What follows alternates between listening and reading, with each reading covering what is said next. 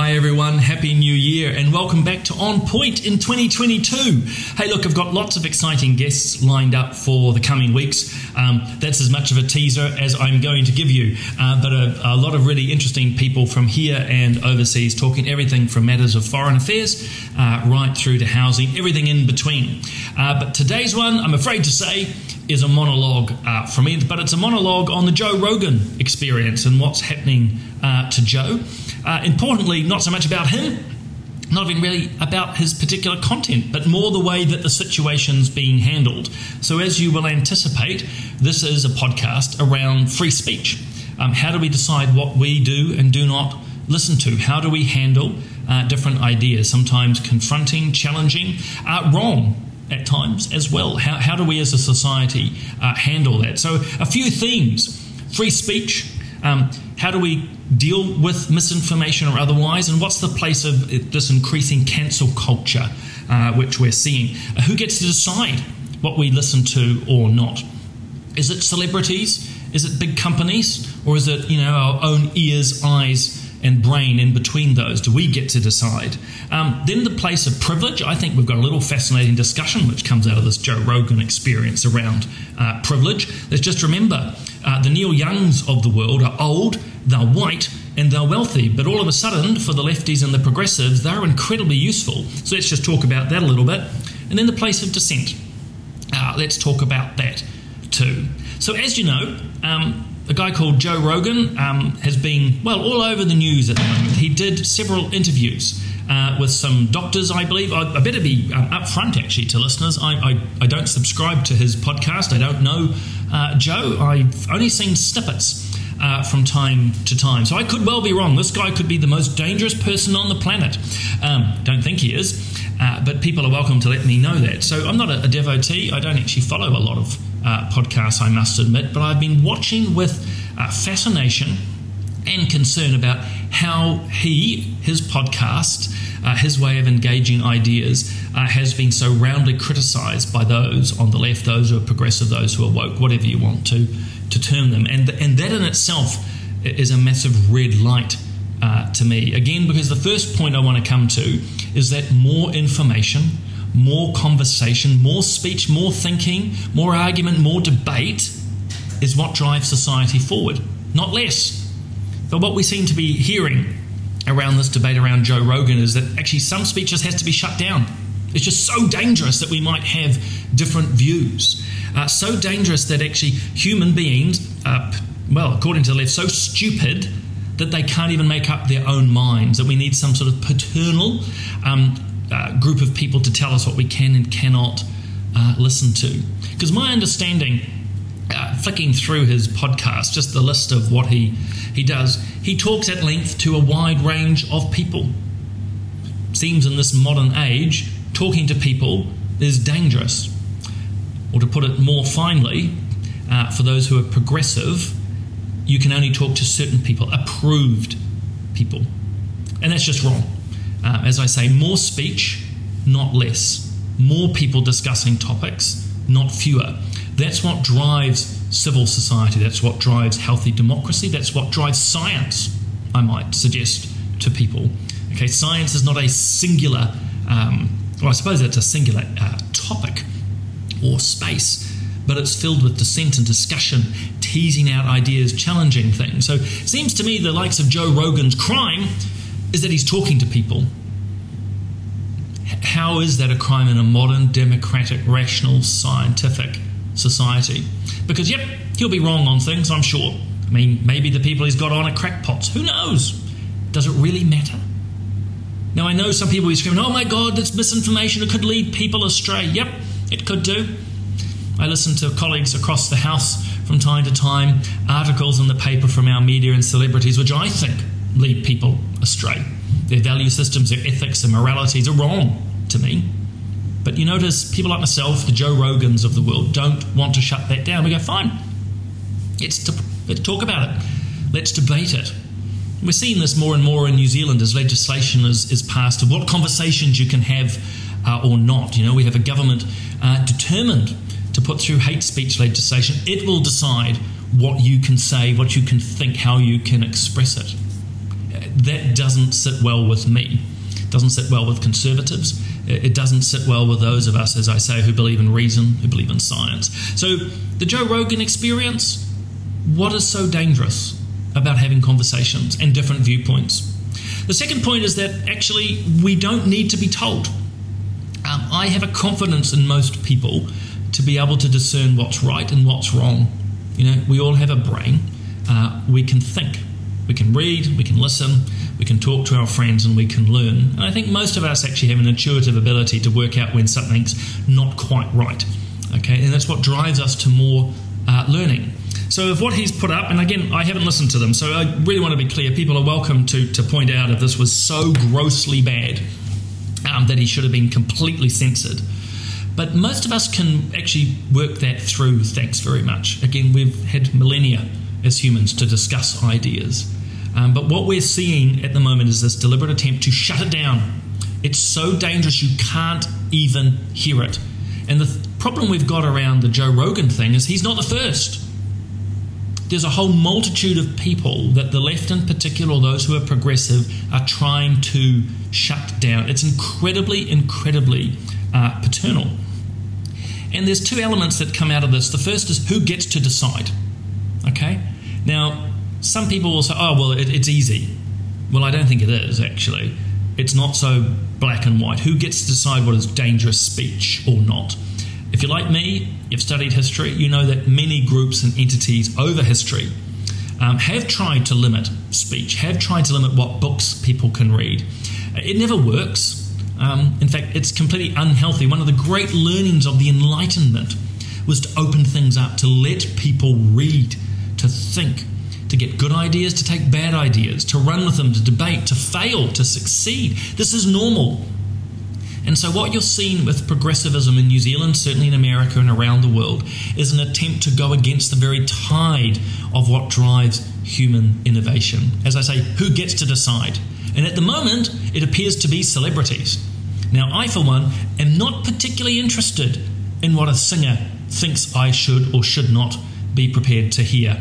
Okay, I'm interested if I've got an opinion, but have you noticed with the Neil Youngs of the world and the Joni Mitchells, they're not actually debating any issues, they're just pushing their advantage because they're celebrities and artists. It's a variation of what they call the thug's veto.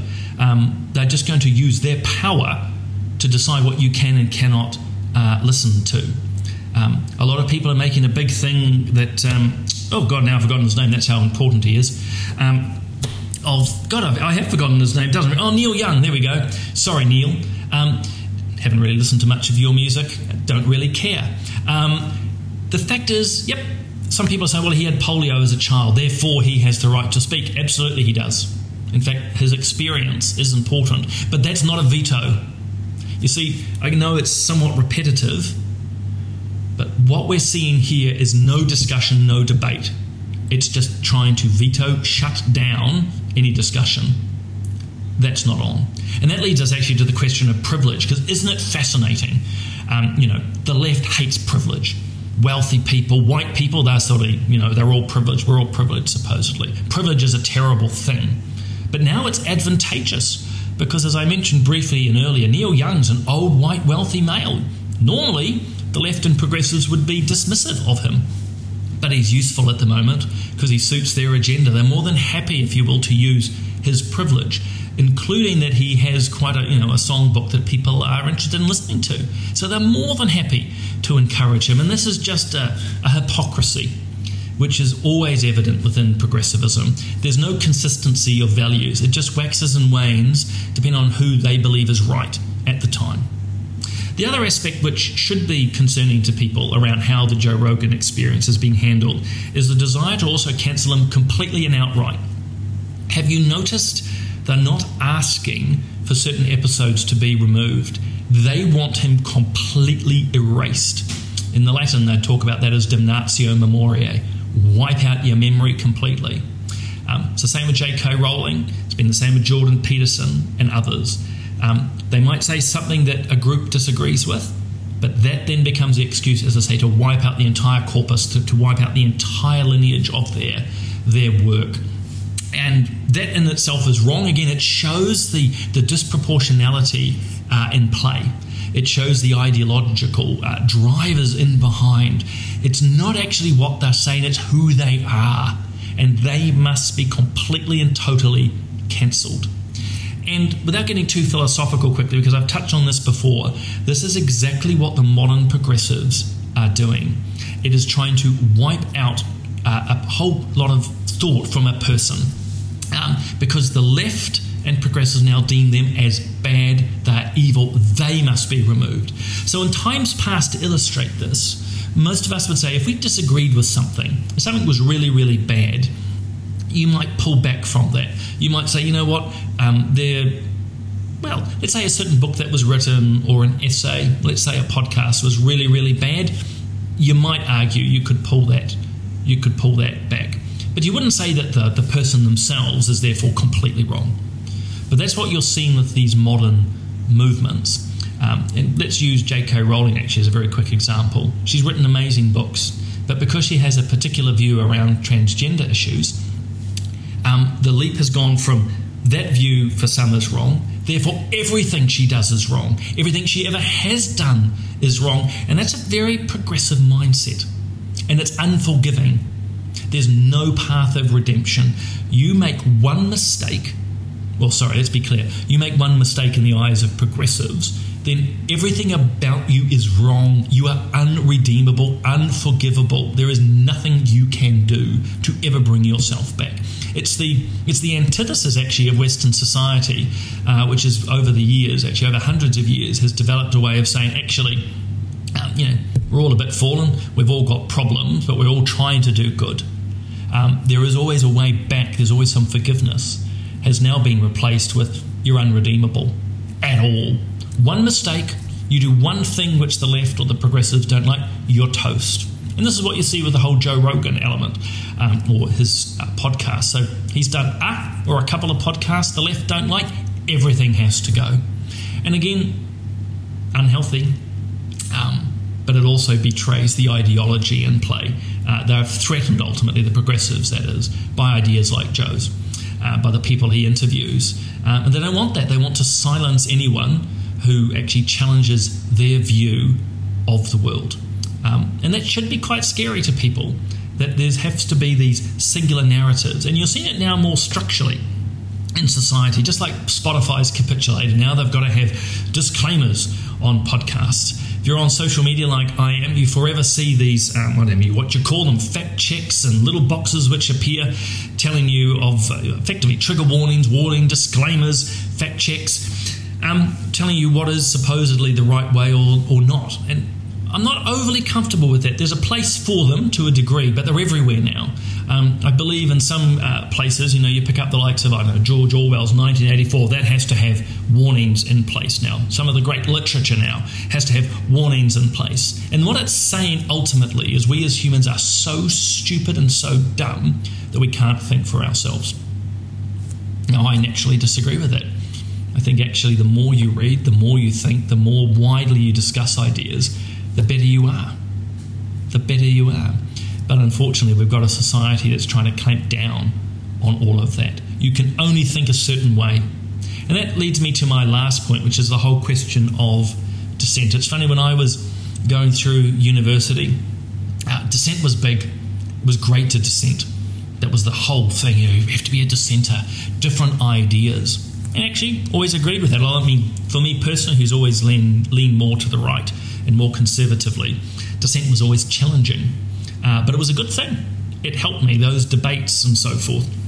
What's interesting is as the dissenters, because they were primarily on the left, have now gained the levers of power, have gained control, dissent's a bad thing.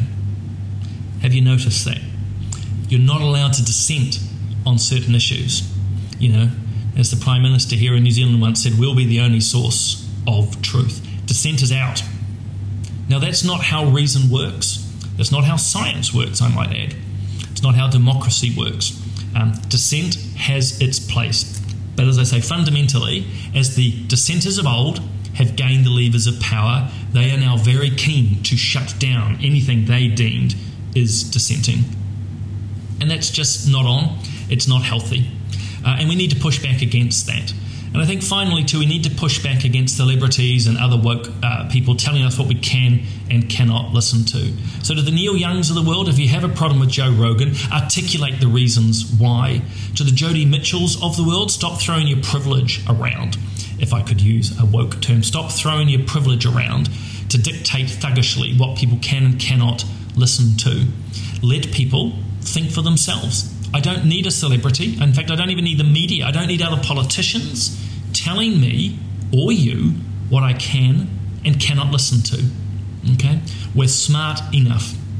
Now, there's always going to be a place where you want to stop, if you will, misinformation spreading. That is a major challenge. But actually, trying to completely cancel people and shut them down is generally not appropriate. In fact, it has the perverse incentive at times of driving more people towards them. So, the way forward for us in this space, as I kept saying and will keep saying, more speech, not less. So, as I have touched on, really interesting times around the whole Joe Rogan question. Really importantly, and I really want to repeat as I finish up, it's not so much about who is interviewed or what he said. It's been the reaction to try and basically shut him down completely. He's clearly perceived by some, particularly the left, particularly progressive, certainly in media, as a threat. And so this is an excuse to completely get rid of him. And if you're comfortable with that, you've got a problem, actually. If you're someone sitting on the sideline cheering, yeah, shut him down, you've got a problem yourself, okay? More speech, not less. If you disagree with someone's position, debate it, argue it, express that. Trying to just censor them is not a healthy way forward. And it's the old adage, really, you might think you're doing well today, but you just wait. Wait until your views all of a sudden are no longer acceptable and shut down. These are not the hallmarks of a good and successful society. Anyway, just some thoughts there. As I say, On Point is back. And looking forward to bringing a range of guests to you over the coming year, and look forward to your feedback. Thanks so much.